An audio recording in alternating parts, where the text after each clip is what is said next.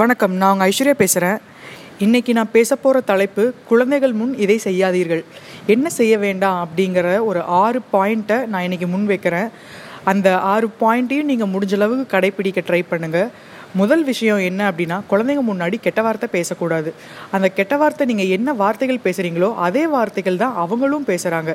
நீங்கள் நல்ல வார்த்தை பேசினா அவங்களும் திரும்ப அதே நல்ல வார்த்தை தான் அவங்க கூட படிக்கிற பசங்க கிட்ட பேசுவாங்க. கெட்ட வார்த்தை பேசுனீங்கன்னா அதே கெட்ட வார்த்தை தான் போய் அவங்க நண்பர்கள்கிட்ட பேசுகிறாங்க. இப்போ ஸ்கூலில் சில பேரண்ட்ஸ் உண்மையாலுமே ரொம்ப கண்ட்ரோல் பண்ணி நீங்கள் இருப்பீங்க, இந்த மாதிரி சில வார்த்தைகள் குழந்தைங்க முன்னாடி பேசக்கூடாது அப்படின்னு. அப்போ உங்கள் குழந்தைங்க ஸ்கூலுக்கு போகும்போது கண்டிப்பாக அந்த வார்த்தைகள் அப்படின்னா அவங்களுக்கு என்னன்னே தெரியாமல் போவாங்க. இதே சில வீட்டில் கெட்ட வார்த்தை அதிகமாக பேசக்கூடிய வீட்டிலேருந்து வரக்கூடிய குழந்தைகள் அந்த குழந்தைங்க கிட்ட கெட்ட வார்த்தையில தான் அதிகமாக பேசுவாங்க.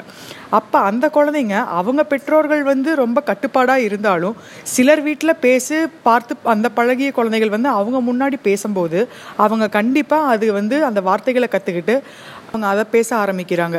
அதனால் முடிஞ்ச அளவு நம்ம கெட்ட வார்த்தை பேசுகிறத எல்லா பேரண்ட்ஸுமே நிறுத்தணும். ஏன்னா ஒரு கிளாஸ்க்கு 30 குழந்தைகள் இருக்காங்க அப்படின்னா எல்லா பேரண்ட்ஸும் ஒரே மாதிரி இருக்கிறது இல்லை.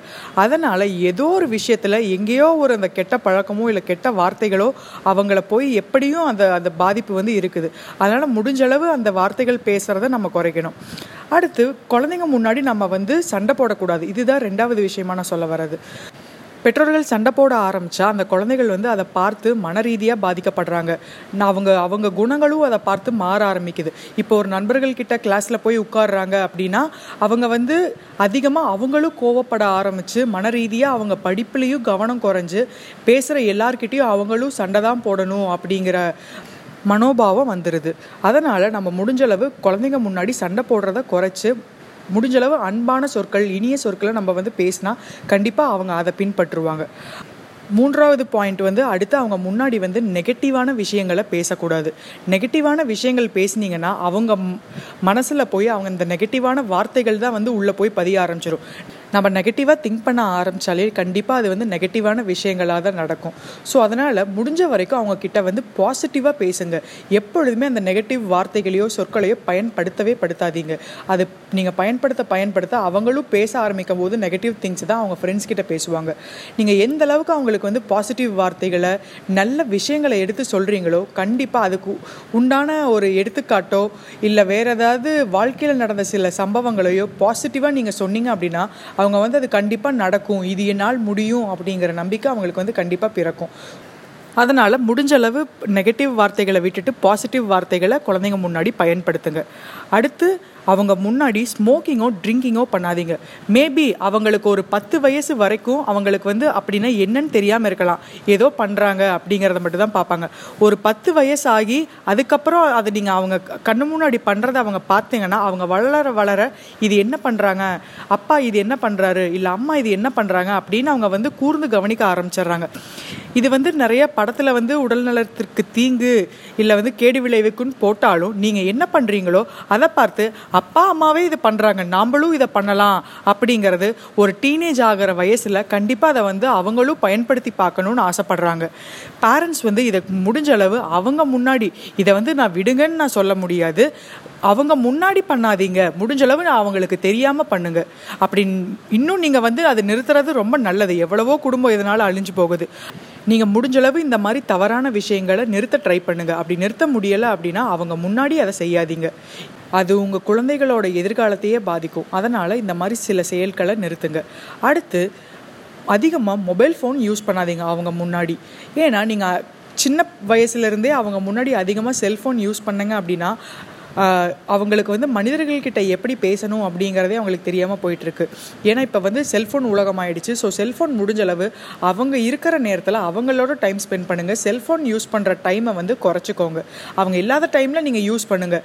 இல்லை அவங்க படிப்புக்காக ஏதாவது பார்க்கணும் அப்படின்னா கூட நீங்கள் மொபைல் ஃபோனில் பார்க்காம ஒரு கம்ப்யூட்டர் வாங்கி வச்சு பார்க்க ட்ரை பண்ணுங்கள். அடுத்த ரொம்ப முக்கியமான விஷயம், குழந்தைங்களுக்கு நீங்கள் தான் கண்ணாடி மாதிரி. நீங்கள் என்ன பண்ணுறீங்களோ அதையே தான் அவங்களும் பண்ண நினைப்பாங்க. நீங்கள் என்னென்ன பழக்கத்தை பழக்கிறீங்களோ இல்லை நீங்கள் என்ன செய்கிறீங்களோ அவங்க அதை கண்கூடாக பார்த்து அவங்களும் அதை செய்யணும்னு நினைக்கிறாங்க. ஸோ முடிஞ்சளவு உங்கள் குணாதிசயங்களை நீங்கள் மாற்றிக்கோங்க. அவங்க முன்னாடி நீங்கள் எந்த ஒரு கெட்ட விஷயங்களோ இல்லை ஒரு கெட்ட சொற்களோ இல்லை கெட்டதை பார்க்குறதோ எதுவாக இருந்தாலும் முடிஞ்சளவு அவாய்ட் பண்ணி அவங்க முன்னாடி நீங்கள் வந்து ஒரு எடுத்துக்காட்டா இல்லை ஒரு நல்ல ரோல் மாடலாக இருங்க. அவங்க முன்னாடி நீங்கள் நல்ல விஷயத்த செய்யுங்க. அவங்களுக்காக நீங்கள் மாற மாற உங்ககிட்ட இருக்கிற கெட்ட விஷயம் இருந்தால் கூட அதை நீங்கள் மறந்து அவங்களுக்காக கண்டிப்பாக நீங்கள் வந்து நல்ல செயல்கள் செய்யும்போது அவங்களும் அதை பார்த்து நல்ல செயல்கள் செய்வாங்க. ஒருத்தருக்கு உதவி செஞ்சீங்கன்னா அவங்களுக்கும் உதவி செய்யணும் அப்படிங்கிற நம்பிக்கை வரும். இல்லை ஒருத்தங்க கிட்ட நீங்கள் வந்து அன்பான கனிவான சொற்கள் பேசுறீங்கன்னா அதே தான் அவங்களும் அவங்க ஸ்கூலில் அவங்க ஃப்ரெண்ட்ஸ் கிட்ட செய்வாங்க. இல்லை ஒரு புத்தகம் வாங்கி வச்சு படிக்கிறீங்க அப்படின்னா அவங்களுக்கும் அந்த புத்தகத்தை பார்த்து படிக்கணுங்கிற எண்ணம் வரும். அதனால் நீங்கள் தான் கண்ணாடி மாதிரி. நீங்கள் என்ன செயல் செய்கிறீங்களோ அதே செயல் தான் அவங்களும் செய்யணும்னு நினைப்பாங்க. ஏன்னா சின்ன வயசில் நம்மளும் அதை பார்த்து தான் வளர்ந்துருக்கோம். நம்ம அப்பா எப்படி அம்மா எப்படி அவங்க என்னென்ன செஞ்சுருக்காங்க நம்மளும் அதே மாதிரி இருக்கணும் அப்படிங்கிற எண்ணம் தான் வந்து அதிக சதவீத குழந்தைகளுக்கு வரும். அதனால் முடிஞ்ச அளவுக்கு நீங்கள் அவங்களுக்கு நல்ல விஷயங்களை, நல்ல சொற்களை, நல்ல பாடங்களை கற்றுக் கொடுங்க. அதுதான் அவங்க வாழ்க்கைக்கு உதவியாக இருக்கும். பெற்றோர்கள் தான் ஒரு சிற்பி மாதிரி. நீங்கள் செதுக்க செதுக்க தான் அந்த சிலை வந்து அழகாக வருமா வராதாங்கிறது உங்கள் கையில் தான் இருக்குது. அதான் நம்ம வந்து பாட்டில் கேட்குற மாதிரி எல்லா குழந்தையும் பிறக்கும்போது நல்ல குழந்தையாக தான் பிறக்குது. இல்லை எந்த கல்லாக இருந்தாலும் ஒரு கல்லாக தான் இருக்கும். அது வந்து சிற்பியோட கையில் தான் இருக்குது எப்படி செதுக்கணுங்கிறதுல. நீங்கள் அழகாக செதுக்க செதுக்க அது வந்து ஒரு நல்ல சிலையாக, ஒரு அழகான சிலையாக உங்கள் கண்ணுக்கு தோன்றும். ஸோ அந்த மாதிரி உங்கள் குழந்தைகளுக்கு நீங்கள் தான் சிற்பி மாதிரி. அதனால் ஒரு வெறும் கல்லாக இருக்கிறத நீங்கள் வந்து அழகான சிற்பமாக மாற்றுங்க. உங்கள் குழந்தைங்களோட எதிர்காலத்தை வந்து அழிக்காமல் நல்ல விஷயங்களை சொல்லிக் கொடுத்து நல்ல வாழ்க்கை நெறிகளை கற்றுக் கொடுத்து அவங்கள வந்து நல்ல வாழ்க்கை, நிம்மதியான வாழ்க்கையை வாழ கற்றுக் கொடுங்க. நன்றி. இந்த வீடியோ பயனுள்ளதாக இருக்கும்னு நம்பினீங்கன்னா உங்கள் ஃப்ரெண்ட்ஸ்க்கு, உங்கள் ஃபேமிலிக்கு ஷேர் பண்ணுங்கள். இந்த வீடியோ பிடிச்சிருந்தா என் சேனலுக்கு சப்ஸ்கிரைப் பண்ணுங்கள். நன்றி.